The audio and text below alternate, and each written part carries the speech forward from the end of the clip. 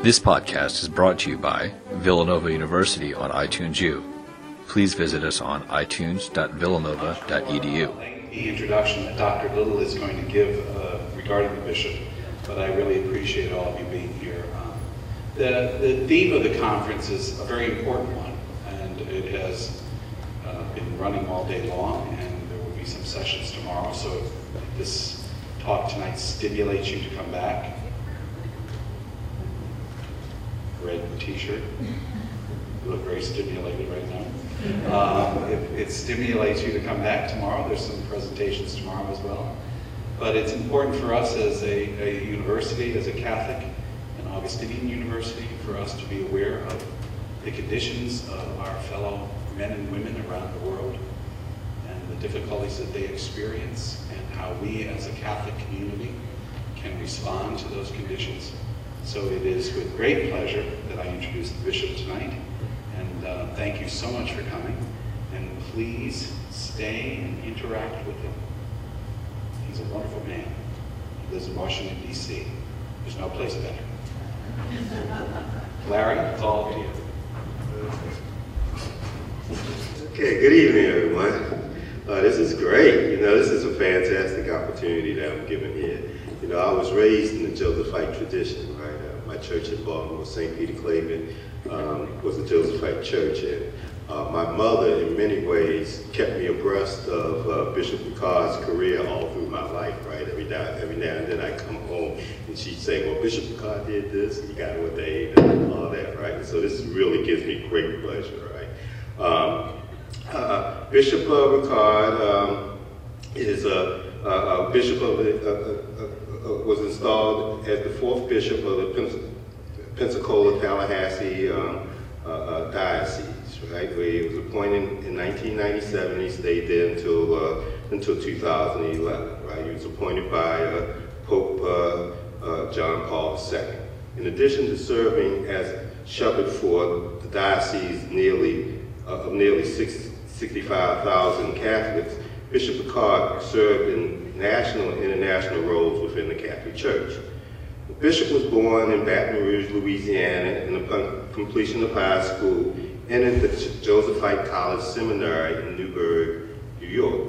He completed his theological training at the St. Joseph Seminary in Washington, D.C., and was ordained to the priesthood on May 25th, 1968.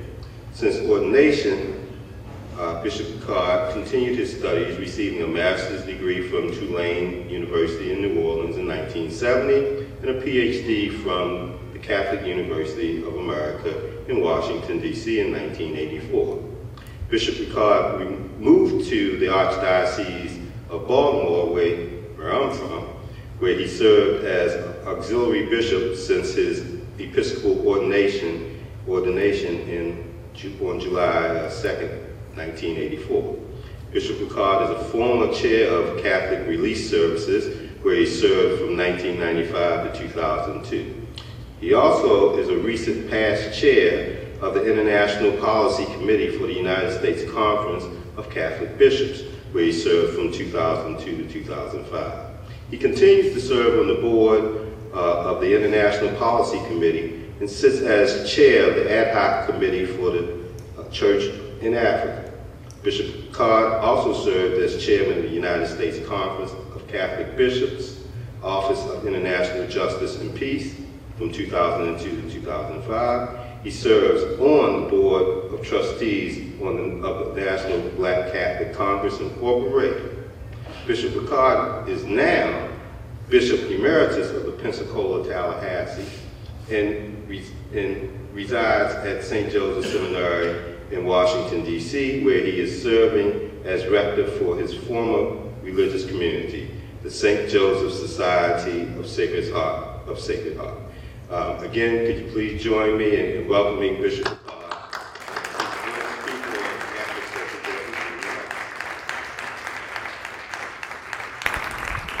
Thank you very much. Thank you very much. It's really a pleasure to be here tonight, and there's no better way for me to spend St. Joseph's Day than to be with the community of Villanova and the Augustinian Fathers. We went to, our seminary was close to the Augustinian Seminary in Washington, D.C., where I spent many years in training.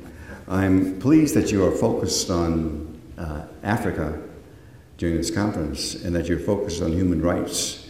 What I hope to do tonight is give you some basic themes of Catholic social teaching as the context for our discussion on human rights, and to go into two encyclicals of our present Pope, where he expounds to a much greater degree, in particular, some aspects of Catholic social teaching. So we're going to try this on this PowerPoint, and I know about as much about PowerPoints as I do about laying bricks, so we're going to try our best here at Villanova. So I'm pleased that you are here. I was with CRS for many years, and CRS, our Catholic Relief Services, is the arm of the Catholic bishops in this country that was founded right after the Second World War. And later, when Europe had achieved some degree of success after the war, CRS began to focus on the whole world. So it has missions or programs in about 100 countries throughout the world, a great deal of them being in Africa and Asia. And lately has concentrated a great deal of its time in the Sudan and in the Congo, where there is a lot of need. So I'm pleased that you're focusing on that, and perhaps we can have the time to discuss this at some length in the discussion. What I'd like to do is to introduce you, I'm sure you are familiar with this, to a bit more detail of what we call Catholic social teaching. And this first slide tells us a little bit about what Catholic social teaching is, with some emphasis on the 7 themes of Catholic social teaching. Now, Catholic social teaching is a rich, we refer to as a body of wisdom about building a society which is fair and just, and where all people have rights and are treated fairly, regardless of who they are, how old they are, how much money they have or don't have, where they were born, and other such things.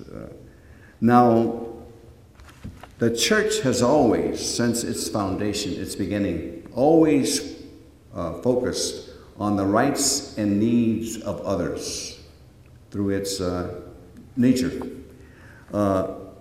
Reflecting on the biblical stories and the biblical teaching and its 22,000-year history and the teachings and lives of holy men and women, the Church has always advocated and practiced what we see as Catholic social teaching. So what I'd like to do is to just walk through that with you so that we can have some idea of what we're talking about. Now, one of the first themes of the 7 of Catholic social teaching is the life and dignity of the human person, according to this slide here. Now, life is sacred in our tradition, and the dignity of the human person is foundational for any vision of a moral society. Now, this belief is the foundation and the principle of all of our social teaching of the Church. Now, in our society, human life is under direct attack from abortion and from euthanasia, or physician-assisted suicide. The value of human life is being threatened by cloning, by embryonic stem cell research, and by the use of the death penalty. The intentional service targeting of civilians in war or terror attacks is always wrong. The Church also teaches and calls upon us to avoid war, and nations must protect the rights to life by finding increasing effective ways to prevent conflicts and resolve them by peaceful means. We believe that every person is precious, that people are more important than things, and that the measure of every institution is whether it threatens or enhances the life and dignity of the person. So the church has always taught these things, but in this presentation of Catholic social teaching and these 7 themes, they are a result of the teachings, recent teachings for the past 100 years of the popes, of bishops' conferences, and of conciliar doctrine. So here's what we see when we talk about human rights and human life and human dignity. Notice that in this discussion of human life and human dignity, there is a discussion of abortion and euthanasia, stem cell research, death penalty, and war. We cover all threats to human life, from the womb to the tomb. So that's very important that we underscore that. The second thing that's very important is the call to family. Can we lift that up just a little bit? And community. We're trying to do that. And in this, we believe that a person is not only sacred, but a person is also social in nature. Now, how we organize our society in economics, in policies, in law, and in policy directly affects human dignity and the capacity of human individuals to grow in community. Now, we believe that marriage and family are the essential social institutions that must be supported and strengthened and determined. We believe people have a right and duty to participate in society, seeking together the common good and well-being of all, especially the poor and the vulnerable. Now, we say that human person is sacred, but he or she is also sacred, but also social. Now, I'm referring to the story in the book of Genesis, when God made the human person, the first person, Adam. God apparently had a special place for human beings in God's creation. After the creation of every element of existence, when God created light and darkness, when he created the earth and the sky, when he created sun and the moon, after each element of creation, there's a commentary, a refrain that is found. And it's kind of an editorial that the writer mentions. God sees that what he has made, and he sees that it was good. So after every element of creation, there's a refrain, it was good, it was good, it was good. So that refrain is there. It was good, it was good, it was good. However, when God made the first man and woman, God saw what he had made. And God saw that this was very good, he says in the story. Now, prior to making our first parents, the first human person, God said to himself in the story, let us make man, the human person, in our image and likeness. In our own image, let us create him. So God made the human person in his own image and likeness. For that reason, we say that the human person has a unique position in God's creation. That's why human life is sacred, and human dignity holds a special place in our thinking and in our actions. Now, if you ever wanted to see a perfect image of God in this world, when here on earth, and if there's a quest or desire to do that, all you have to do is turn to the person next to you. Why don't we do that? Just turn to the person next to you, and that person is the perfect image of God in this world. So God has a special place for human life and human dignity. And the other element of this, the other theme, is a call to community, as we have here. And that the human person is a social being. Again, because God saw that man was alone, he built or established the first woman. And when he sees the first woman, the man says, this one at last is bones of my bones and flesh of my flesh. It shall be called woman. And man was finally happy with this.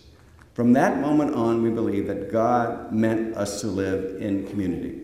God made us social beings. So that is something we espouse also. And then your theme today has been rights and responsibility. Now, the Catholic tradition teaches that human dignity can be protected and a healthy community can be achieved only if human rights are protected and responsibilities are met. We therefore believe that every human person has a fundamental right to life and to those things required for human dignity. Corresponding to these rights are duties and responsibility to one another, to our families, and to a larger society. Now, when we speak of rights and responsibility, and there's a lot of debate about this today, especially during this political year, we speak of every person having a right to life, and a right to employment, a right to health care, a right to decent housing, a right to raise a family. And they're all required, we believe, for the production of a human person. And in communities that are developing throughout the world, the right to participate in government, the right to vote. So these, we believe, are fundamental human rights emanating from the fact that we are a human person. And then the next dominant theme in this, is the fundamental option for the poor and vulnerable. Now, we believe that the basic moral test is how the most vulnerable members of society are faring. In a society marred by deepening divisions between rich and poor, and we hear this debated so clearly in this present campaign among the Republican Party. Our tradition recalls the story of the Last Judgment, Matthew 25, and instructs us to put the needs of the poor and those who are vulnerable first. So we feel, and more often this is rhetoric rather than reality, but we feel basically that we have a responsibility for the poor and the vulnerable. Now, in Matthew 25, that famous gospel of the Last Judgment in St. Matthew's Gospel, the Lord God, the Lord Christ, sits on a throne, and he is judging people who stand at his right and at his left. And those who are at his right are judged to come into the God's kingdom. He says, be part of my kingdom, you permission to go to heaven, because I was hungry and you fed me. I was thirsty and you gave me drink. I was naked and you clothed me. I was homeless, etc., etc. And they, surprised, will say, Lord, when did we see you hungry? Are you thirsty? Are you without clothing? Are you out homeless? And respond to you in your need. He said, as long as you did it for the least of these, my brothers and sisters, you did it for me. And the people on his left, who are going to not share in God's kingdom, but condemned, he said, I was hungry, you did not feed me. I was thirsty, you did not give me drink. Naked, you did not clothe me, etc., etc. And they will say, in their surprise, they will say, Lord, when did we see you hungry and not feed you, you thirsty, and so forth and so forth. And he will say, as long as you didn't do it for the least of my brothers and sisters, you didn't do it for me. So the criteria for judgment for those who follow Christ is to see in the needs of others Christ himself. And further, in the parable of the Good Samaritan, you remember that parable? Of the man who was mugged as he walked down a road and was left mugged and left half dead in a ditch. And along that same road, a certain priest walks by, and he looks at the man, probably for a minute, just looking at him, and he doesn't stop to attend to him. He keeps going. And later on, a Levite, which is kind of our equivalent to a permanent deacon in society, this guy also sees the man in the ditch and walks by, does not stop, does not want to get involved. And there's a Samaritan who also walks by the same road, sees the man in trouble, stops, is moved with pity. He stops for him, and he tends to him in his need. And the whole story is about who is my neighbor. And so Jesus asks the question of everyone who is hearing the parable, well, who was neighbor to the man who fell down in with robbers? And they all agree that the Samaritan was the neighbor. Love your neighbor as you love yourself. The Samaritan was the neighbor. So we cannot choose who we're going to help or not help.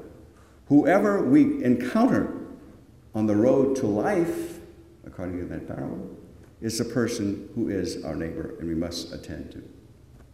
So in this story, as in our understanding God's command for us, we are obligated to those in need, wherever we encounter them, however we encounter them.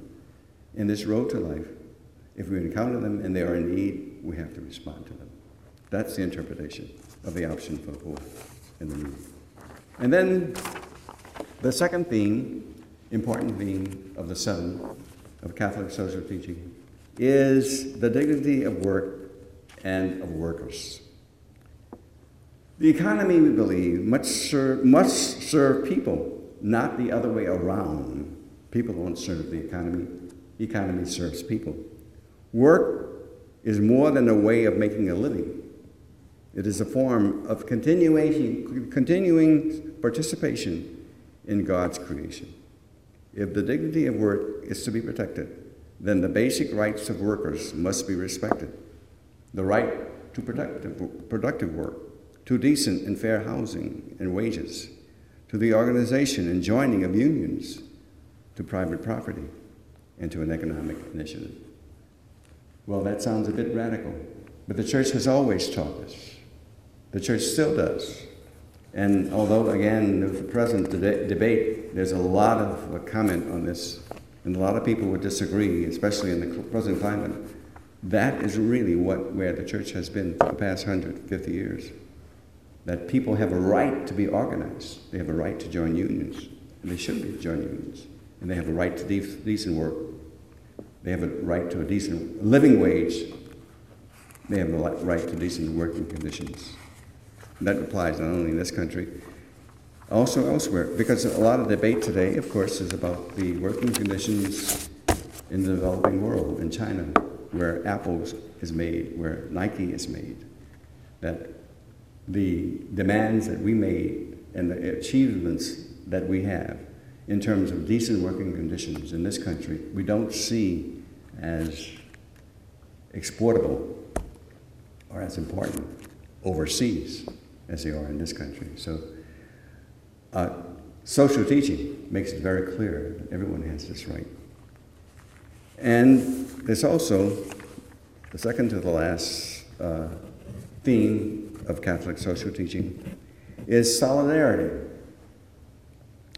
We are one human family, whatever our national, racial, ethnic, economic, or ideological differences.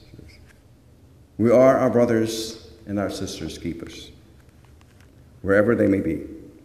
Loving our neighbor has global dimensions in a shrinking world. At the core of the virtue of solidarity is the pursuit of justice and peace. Now, Pope Paul VI taught that if you want peace, work for justice. The gospel calls us to be peacemakers. The love for all our brothers and sisters demand that we protect peace, promote peace in a world surrounded by violence and conflict. Remember the story in the book of Genesis of Cain and Abel, 2 brothers. For whatever the reason, they are in conflict with one another, and one brother kills the other. Surviving brother, Cain, kills his brother and buries his body in the ground. Later on, God comes around, according to the story, and God asks him, he says, "Where is your brother? Tell me, what have you done to him? Where is your brother?" And he is surprised that God asked him this question. He says, "Who, me? You're talking to me?" God says, "Yes." He He says, where is your brother? He says, am I? I don't know where he is. He's lying, of course. And he's covering things up. And he says, well, am I my brother's keeper? One of the most famous lines in history. And he says, resoundingly, God says resoundingly, yes, you are your brother's and your sister's keeper. Yes, you are. We are our brother's and our sister's keeper. So we are responsible for each other, for one another, wherever they are throughout the world. That is why you get involved as a community of faith. That is why we get involved as a church in the needs of Sudan or Congo or China, other places in the world, because we are our brothers and sisters' keeper. Finally, the last theme I will go into is this theme of the care for God's creation, a relatively new theme, which focuses on the external environment in which we live. And we show our respect for the Creator by our stewardship of creation. Care for the earth is not just Earth Day, an Earth Day slogan, it is a requirement of our faith. We are called to protect people and to protect the planet, living our faith in relationship with all of God's creation. This environmental challenge has fundamental moral and ethical dimensions that cannot be ignored. So the basis, the foundation for our involvement in the world, our involvement overseas, our involvement in this country are these basic 7 principles of the Catholic social teaching, and that's been part of the Church's tradition for over 100 years.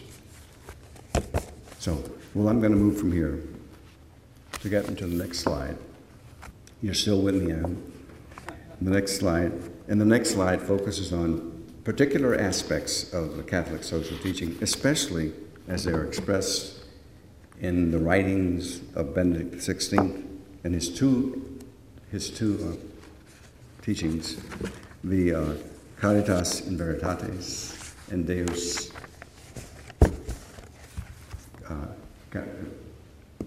God is love. God is love. Now, we're going to try to do this with the first one. Can you give me the next slide? If we get this working.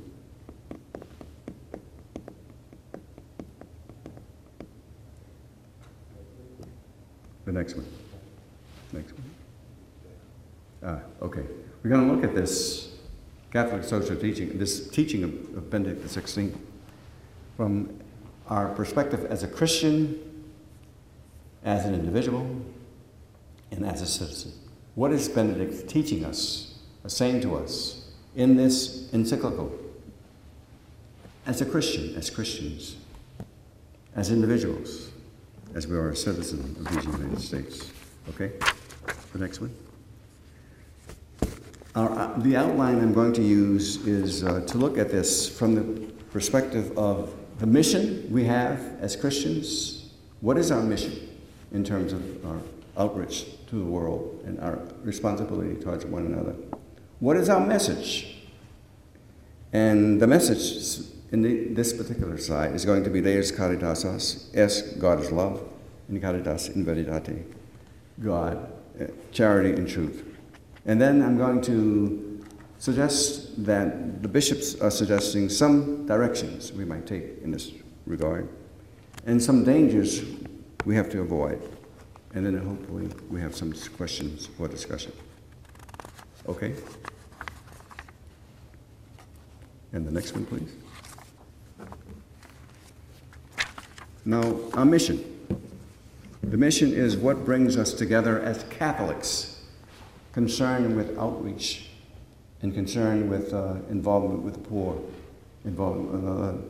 Well, what brings us together is the Word of God. God's Word is what forms us, gives us the direction and the focus, as well as the teaching of the Church. The Church has a rich 2,000-year teaching that still directs us, gives us focus. So we are not propelled or not moved by politics or ideology. We're not Republican, we're not Democrat. We're not compelled by either. We're not a Democratic Party at prayer. It used to be said when there was more leaning towards themes which now lean towards more Democrats. The Conference of Catholic Bishops used to be called the Democratic Party at prayer. And now, today, as there seem to be more leaning towards Republicans among the bishops, it is now referred to as the religious caucus of the Republican Party.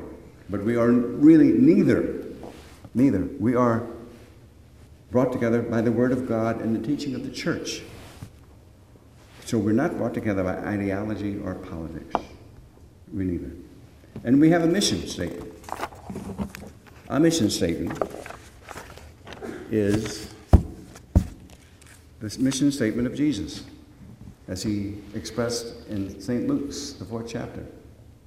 And Jesus said, his first public words in St. Luke's Gospel, "The Spirit of the Lord is upon me. The Lord has anointed me. He has to bring good news to the poor, liberty to captives, new sight for the blind, to set the downtrodden free." That is the mission statement of Jesus. That is our mission statement as the church extends itself to the world and to the community. It says good news to the poor. He's talking not only preeminently about material poverty, but people who live in poor conditions. Now, Mother Teresa would visit here many times, as you know, when she was alive. She always made this comment, that when she came to America, she saw a different type of poverty, very deep poverty in the eyes of the American people. It's a poverty of spirit, a poverty of loneliness, a poverty of love. So Jesus focuses himself on the needs of the poor, the needs of those who need to be liberated from captivity, and captivity to oppressive systems, oppressive conditions, people who are blinded by ideology, by their prejudice, by their bigotry, and people who are downtrodden, again, because they live in conditions that are not human. And Jesus says, today this is being fulfilled in your hearing. And that's really amen. Now, the next slide, please. The mission is integral, it is foundational, it is traditional, and it is central. Now, we cannot call ourselves Catholic unless we carry out the mission of Jesus. We don't say this because it's one more thing we should feel bad about, but that is the mission of Jesus, and that has to be our mission if we are to be faithful in our faith, faithful in the following of Jesus. Something else about the mission. If we take this mission seriously, it helps us not to just do more, but to be more Christian, to be more Catholic, to be more the body of Christ, to be more the people of God here in Villanova, Pennsylvania. The bad news of all this is that this is the best kept secret in the Church of God. Nobody talks about it. As a matter of fact, I was, many years ago, I made this presentation, something similar to this, of the Catholic social teaching and of the involvement of the Church in human life and society. And one lady said to me, in all sincerity, she said, "Is the Catholic Church socialist?" We have a ways to go in all this. So, with this mission, we have a message. And what is our message?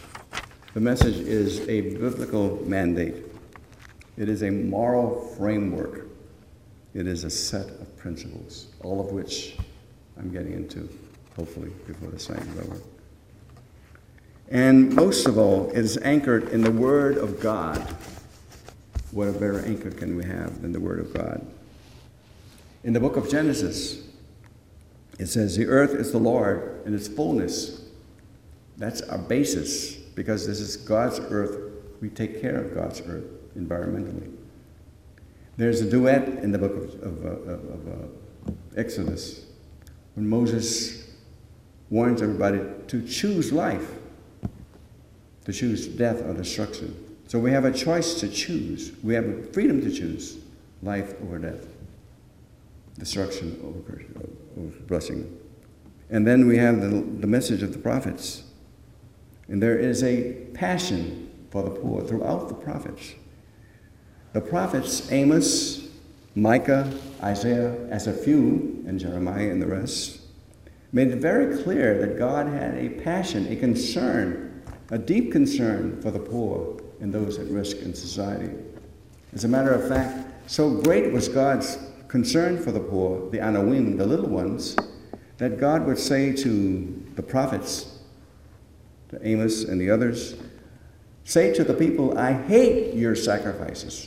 I hate your incense. It's loathsome to me. Don't come here with sacrifices, external worship. First, take care of the needs of the poor and those who are at risk. Then come back and offer a sacrifice to me. It's very clear. It's passion. It can be violent, the language. But God makes it very clear that we have an obligation first to love and to serve. Then we come with our sacrifices. And we have, of course, the good news from the words of Jesus, who said, I have come to bring life, and life to the full. Then he says, as long as you care for the least of these, my brothers and sisters, you care for me. That's clear. And then he says, blessed are you, how happy you will be, who hunger and thirst for justice and right. You will be satisfied. And he says, be not just peacekeepers, but peacemakers. A lot of people are content with keeping the peace, but Jesus says we must go beyond that and become peacemakers. In our next slide, we speak of, again, Catholic social teaching. We're not just talking about platitudes or bumper sticker solutions. And we are totally politically incorrect when it comes to Catholic social teaching in the eyes of so many, unfortunately, so many Catholics. And this is not just what would Jesus do. This is more deeply and fundamentally important than that. So, when we speak, at least when I'm speaking now, of Catholic social teaching, I'm speaking specifically of the Church's teaching in the last 150 years. And that began in 1891 with Rerum Novarum, the famous encyclical of Leo XIII. And this encyclical, this letter, for the first time addressed specific needs of the poor, of displaced, of the homeless.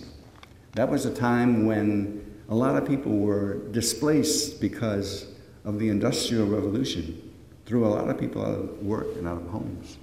And the Pope addressed the needs of decent working conditions, of social conditions that will help feed families and keep families alive. So that was the first time there was an explicit teaching addressing the church, involvement of the church in the needs of others. And several years later, in 1931, 40 years later, the theme was repeated. And if you look down on this, Quadragesima Annus in 1971, this was a theme that was repeated again. And then, 100 years later, 1991, this theme was also repeated. The church is always very much involved and concerned about the needs of others, the needs of the poor, the needs of its own people. And of course, you heard earlier today Gaudium et Spes, Pacem in Terris. You heard about Evangelium Vitae. All of these were teachings that permeate and that form and shape our understanding of our approach to the world. And today we're focusing on Deus Caritas Est, and Caritas in Veritate. This is what I'm focusing on. So let's continue with Deus Caritas, as our God is love. Now, when Pope Benedict wrote this encyclical right after his assuming the position of the leader of the church in the world as Pope, we saw this as very much, at least most people saw this as an unexpected topic, very surprised. Because he was saying, in effect, all you need is love. Love is the basis, the foundation. And he warns against partisan ideological tendencies. And he called for a formation of the human heart. So there are two encyclicals that he speaks of. And here, in Deus Caritas, the fundamental notion is love of God and love of neighbor has become one. In the least of these brethren, we find Jesus himself. And in finding Jesus, we find God. It's even better, what he says. And his love for widows and orphans, prisoners, the sick, and the needy of every kind is as essential to her, the church, as the ministry of the sacraments and the preaching of the gospel. That's a pretty bold statement the Pope makes today. And he says the church, same theme, the church cannot neglect the service of charity any more than she can neglect the sacraments and the word. That is why a part of every parish ministry are the St. Vincent de Paul Society, hopefully, or the Ladies of Charity, or some food collection. Because, again, he is underscoring how the connection between these two, that you cannot neglect and call ourselves Christian beneath the poor. And he says, further, charity must be animated. It must animate the entire lives of the lay faithful, and therefore also their political activity lived as social charity. Imagine saying that to Catholics today. You know how far that would get you. That's what the Pope said. That's part of our tradition.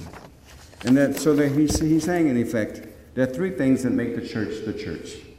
Proclaiming the gospel of Jesus Christ, celebrating the sacraments, and care and standing for, with the very least of these, the poor and the vulnerable. That says a mouthful. We see we have a long ways to go as a people, as a church, in coming to terms with this and living this out. Now, the other encyclical, Benedict XVI, that was published not very long ago, Caritas in Veritate. He continues the same theme in a different direction. And it's not easy reading. It's really not easy reading. And it's really an ethical analysis and moral framework of society. And it challenges all of us. This is what he says, in effect. He says, first of all, that there are a lot of and connections, A and D. Connection between charity and truth, between the protection of life and the pursuit of justice, between rich and poor, between business and ethics, between care for the earth and care for all of these least.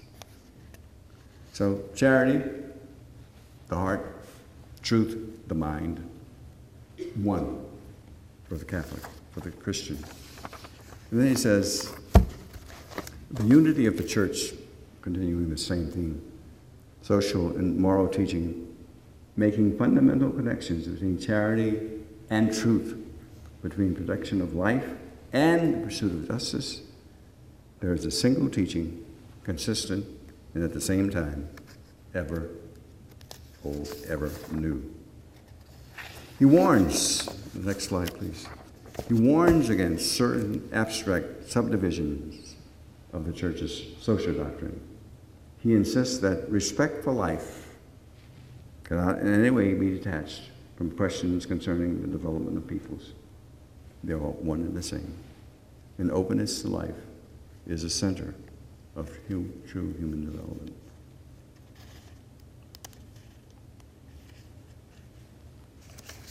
The next slide, please.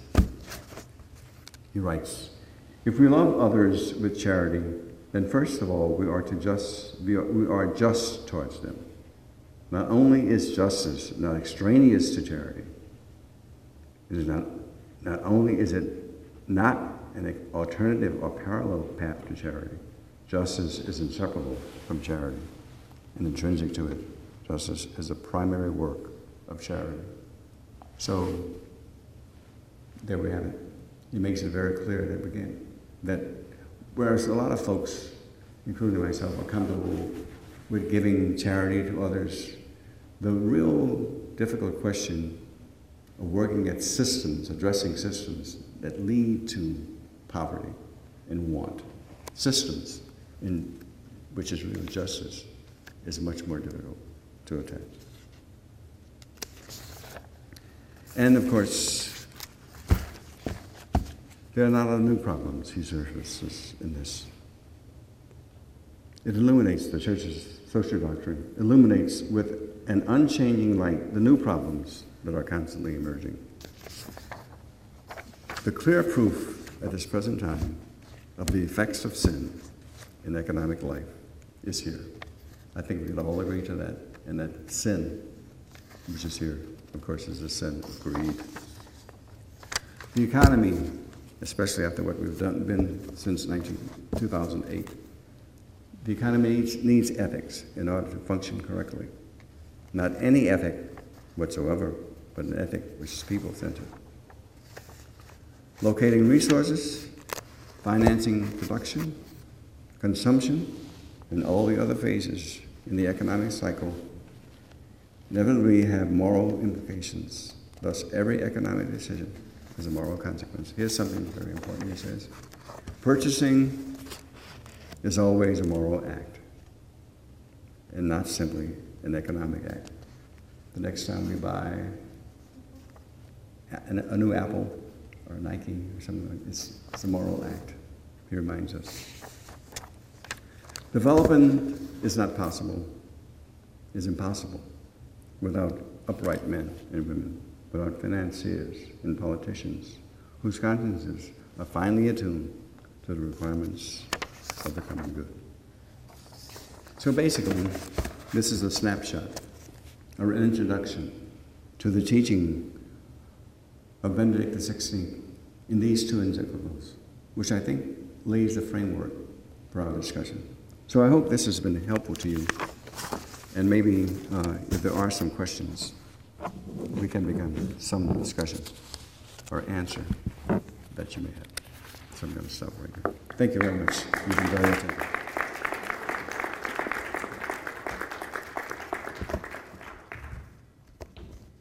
Yes. Thank you for your presentation. I'm made a little nervous by Deus Caritas Est, some of the statements that the Pope has made. One is this separation, it's clearly laid out, that the work of justice is the work of the laity. The church's work is that of charity. That makes me very, very nervous.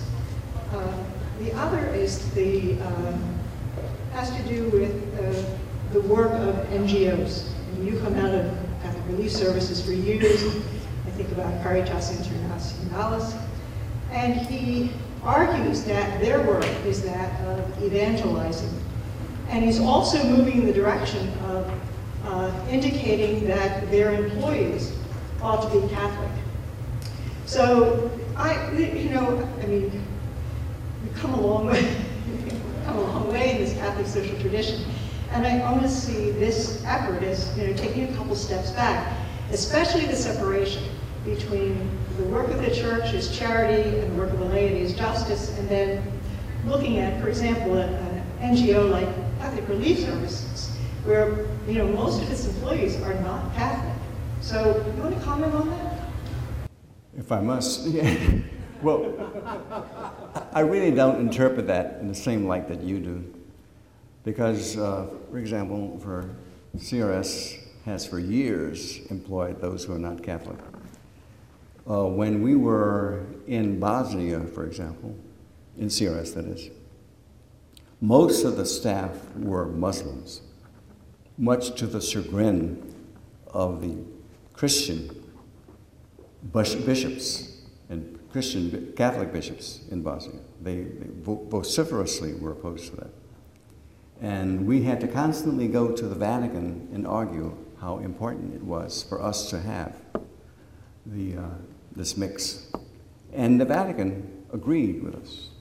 Justice and Peace agreed with us that this was an important thing because it was building up the ancient animosities. And often we found that at the local level, there's much more animosity to this working together than at the top level, where they have a different perspective, a wider perspective. So I really don't see, the words are there, but the practice really remains very much this mix, this understanding, this necessity and need for it. Secondly, this idea that the work of the church differs from the work of the laity. I think that reflects some thinking that from different dicasteries in the Holy See that differed, and I think that's been corrected a great deal, at least operationally. So I'm saying, in effect, some diplomatic way, that there's some elements that went into those encyclicals. And you know, the Pope gets a lot of advice when he works on an encyclical. There are many people who pen elements of the encyclical. Many people do disagree. But I think it's very clear that the dominant sentiment and the dominant interpretation, and the encyclical, I'm not equivocating here, but the encyclical is unfolding. It's up to interpretation.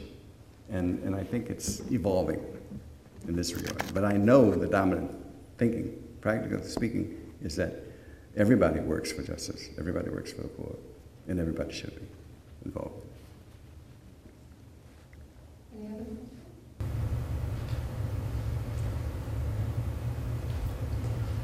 I'm so glad to hear you make such emphasis of the participation in the economic life of society and that part of the bishop's pastoral economics and the key points of that. One of the things I haven't seen from the bishops is them taking opportunity of the anniversaries of economic justice and for all, and to come out and reiterate those points. They took opportunity for the 10th anniversary, we waited at the 20th, we waited at the 25th. There's now time to prepare for the 30th. Do you know if it's on the bishop's agenda to again, make a statement there, because it does affect our life as Catholics, especially here in the United States. I think there'll be more of a reluctance to do that today. As a matter of fact, this habit or this practice of anniversaries has been largely discontinued because the shift or the emphasis in the conference seems to be more on the internal life of the church.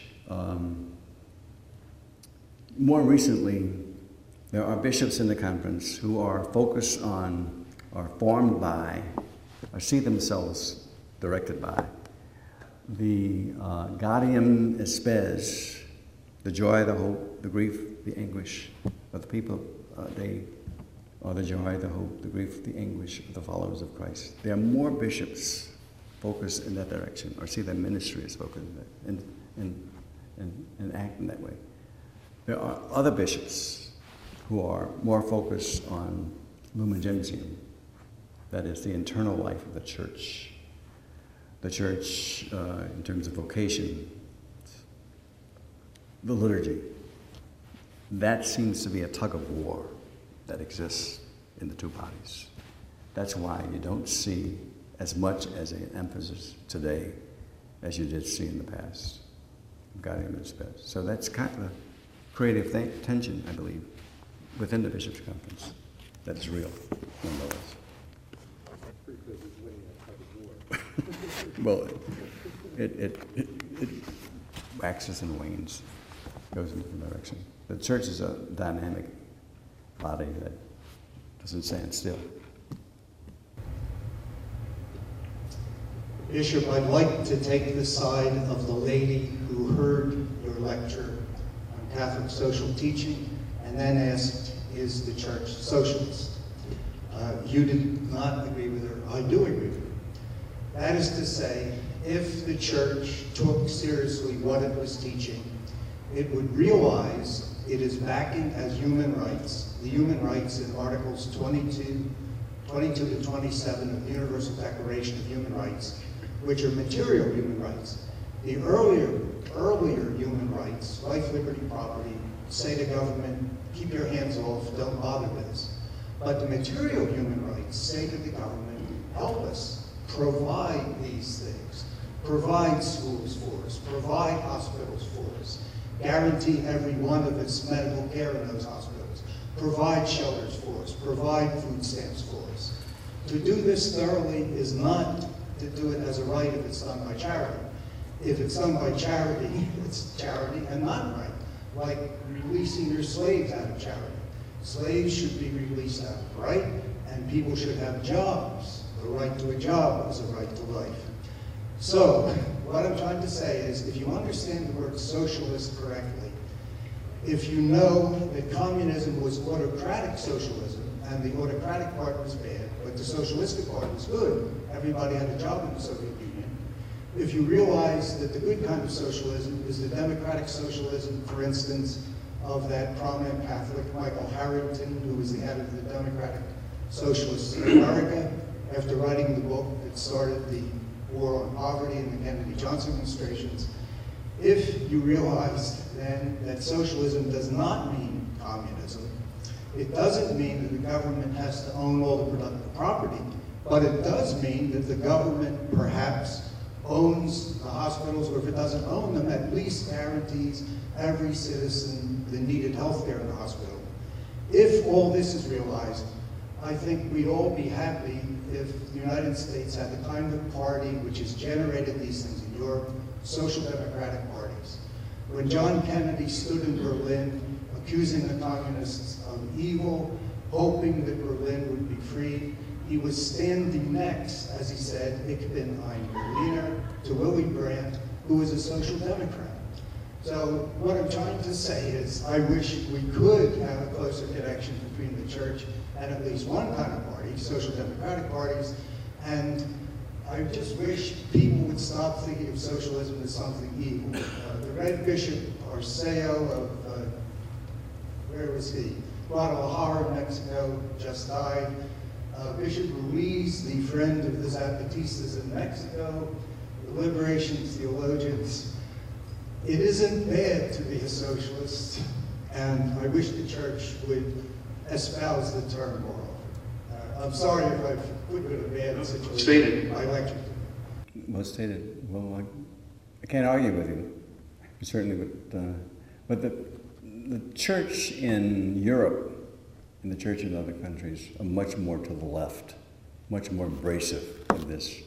It's part of the American culture that's, we find that it's very hard for them to even begin to understand what you articulated, what's important. So I find it very difficult. It takes time for the catechesis to take place, that this Calvinistic strain that permeates the American culture and American Catholicism, Calvinistic Catholics, that it is very real.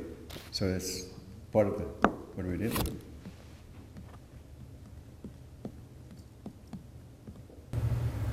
Bishop Ricard, could you please tell someone like me, just the average Catholic in the pew, if there are 7 principles of Catholic social teaching? It seems to me that principles 2 through 7 don't trickle down in the pew on Sunday. Can you address that? 2 through 7? Yes, like we all know about the dignity of life and respecting human life and are cool with that, but I feel like the other 6 are never preached and don't reach the average Catholic, and if you could talk about that. Well, I can't say much about it except the fact that it's very real, and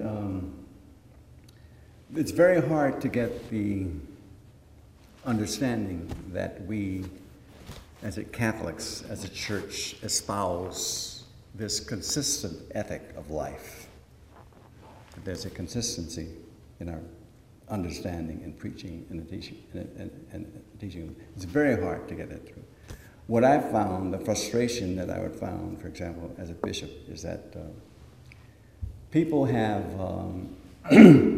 displaced religion or the fundamental values of religion as religion as a basis for believing what we do or acting for politics. So politics becomes the real basis and the foundation for a lot of this stuff. So you don't get very far, especially when the emotions get into it.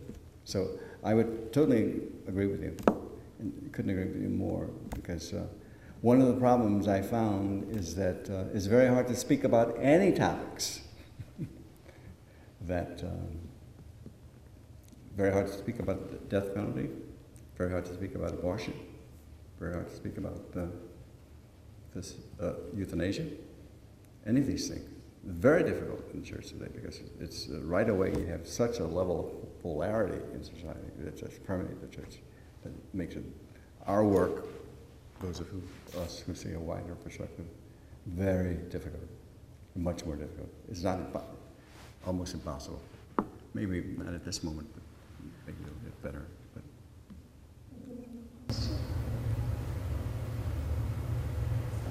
Hey, Bishop. I have a question. I noticed a bit of a disconnect between the things that you're saying here and the preachings of the Catholic Church. You spoke a lot about the human rights that are guaranteed to every human person, rights such as the right to raise a family, marriage, the right to have a job, just these basic human rights that every human person deserves. And to me, that's conflicting with the preachings of the Catholic Church that are stripping these rights from the LGBT population. And I was wondering what your thoughts on that were. It's a very difficult one. Does everybody understand what you're referring to? Yeah. Mm-hmm. Well, the church feels very strongly and believes that when it comes to the right to marry, to raise a family, to get together, that those rights emanate from the intent of the Creator as expressed in the sacred scripture. That it's God's intention that man and woman should be together. That his intention, God's will, is expressed in men and women coming together in marriage and raising children. We believe fundamentally that at this time, at least, unless otherwise revealed, that's God's intention. Now, you may have to give the church a chance to come to terms with something else, and it may take time for the church to come to, but presently, the understanding of the church and the deep-rooted practice of the church is that marriage is not a marriage as we understand it, is what God intended to be between man and woman, and so forth. Other than that, I can't say very much other than that. I think you know with the teaching of the church. And the church doesn't see this as a human right, but as something that comes from God, that's revealed by God. And therefore, we can't change that, or can't alter that at this present moment. And that's the present situation, the state of things, and I think it will be a state of things for some time. So it doesn't see this as a right any more than I have a right to be ordained a priest, or anybody has a right to be ordained a priest, or that I have a right to any of the things, that these are coming from God, and that's where it stands. This is a very difficult topic. Difficult for you, difficult for me, difficult for the church as it wrestles with this. Because we know that there are human feelings, and that people get hurt, and people have different levels of understanding about this, and that people are human beings. But I think the society has to wrestle with this, the church has to wrestle with it, and to come to terms with what is God's will in all of this, so that we can have a better understanding of who we are and what God intends. That's not a very good answer because I don't think there is one. Yes. I just wanted, one of the things that stuck out to me most was when you said that we cannot call ourselves Catholic if we don't follow Jesus' preaching. When you mentioned that he preaches love and the guarantee of these human rights to all human persons. So either we're not considering the LGBT population as part of every human person, or we're not considering the Catholic Church to be true Catholics. This is the disconnect that I'm seeing, and this is why I'm having a tough time understanding. Thank you. Thank you, Mike. Thank you for asking the question. But Bishop, I think we would say that no one, whether they invest in also treated Right. without respect Exactly. for their significance. Mm-hmm. Exactly. Mm-hmm. Thank you. Well stated, yes. Mm-hmm. And that perhaps we can have responsibility to ensure that That happens, yes. is part of the else. I think that's very clear in statements the church has said, at least the bishops in this country has made. Yeah. But you're correct, absolutely correct. Mm-hmm. The right issues are so polarized in our society that we have to Makes it very difficult, very difficult. Mm-hmm. Mm-hmm. One last question.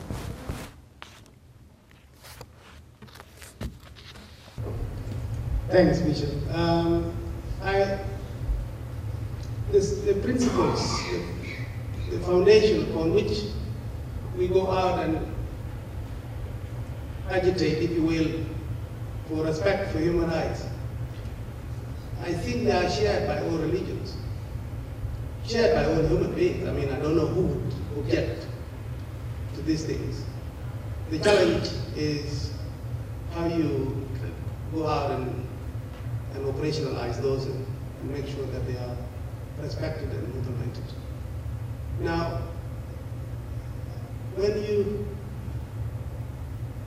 so then where do we go from here in terms of, is it now according to the individual to go out and do it, or are these things the thing that the church can take and use them to challenge any entity, be it a state or any organization that is taking away these principles, these basic rights from people? Is this the way, would the church then go out as an institution to point them out to a state, let's say the Taliban, or the Sudanese regime, or the Mobutu in the old days, or in Zimbabwe today, and say you are violating the basic rights, and it is from the point of view of the church that you cease from doing this and still remain in the country? I mean, can the church go out and campaign for the respect of these rights? An institution, or do you now leave it to each individual Catholic to say, it is my responsibility as an individual who believes in these principles to go out and campaign for these rights? Do we do it institutionally, or do we do it individually? Well, I think it has to be both. And clearly the words of Benedict XVI, I mean, that he makes it very clear what his thinking is, what is taught. That's evidence that the church is very concerned and calls upon the men and women in the pew, all of us, to live these words and to practice them. Certainly, for example, with the Iraq War, the Pope himself made very clear that we should not go to war. I was chairman of that committee when the Pope sent Cardinal Aggi to Washington with a letter from the Pope to give to George Bush. And the content of the letter, which later released and made public, was that please don't go to war. In effect, he spoke of it as a failure of humanity, and he chose to ignore it. At the same time, the Bishops' Conference made it very clear at the bishops' level that we don't see any compelling reason why we should do that. So I think it's these various fronts at the individual level, at the level of the laity, at the level of the clergy, at the level of the Pope himself. There is a sense that there is an obligation and that the Church makes itself real by involving in all these things. The difficulty is getting other people to listen. You mentioned Mugabe, for example. I know that Mugabe has been preached to, written to, there has been action taken on Mugabe, which he chooses to ignore at the individual level and at the church, at the level of the hierarchy.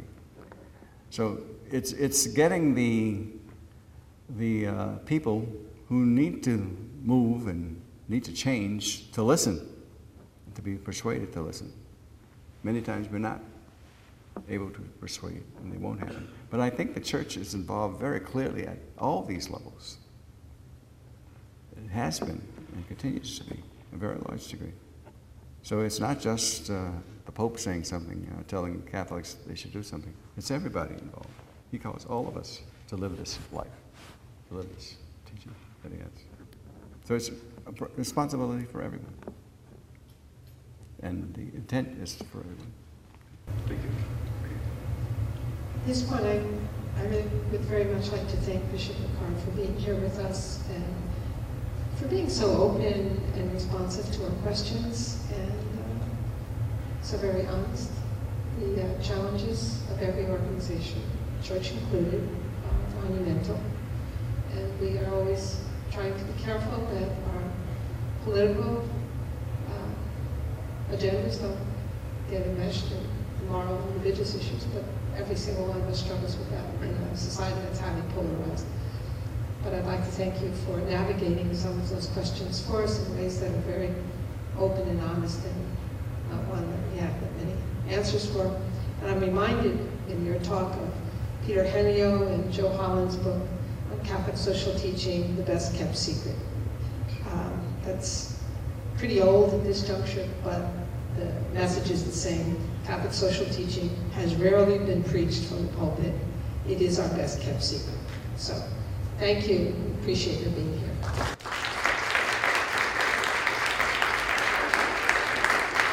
This podcast is brought to you by Villanova University on iTunes U. Please visit us on itunes.villanova.edu.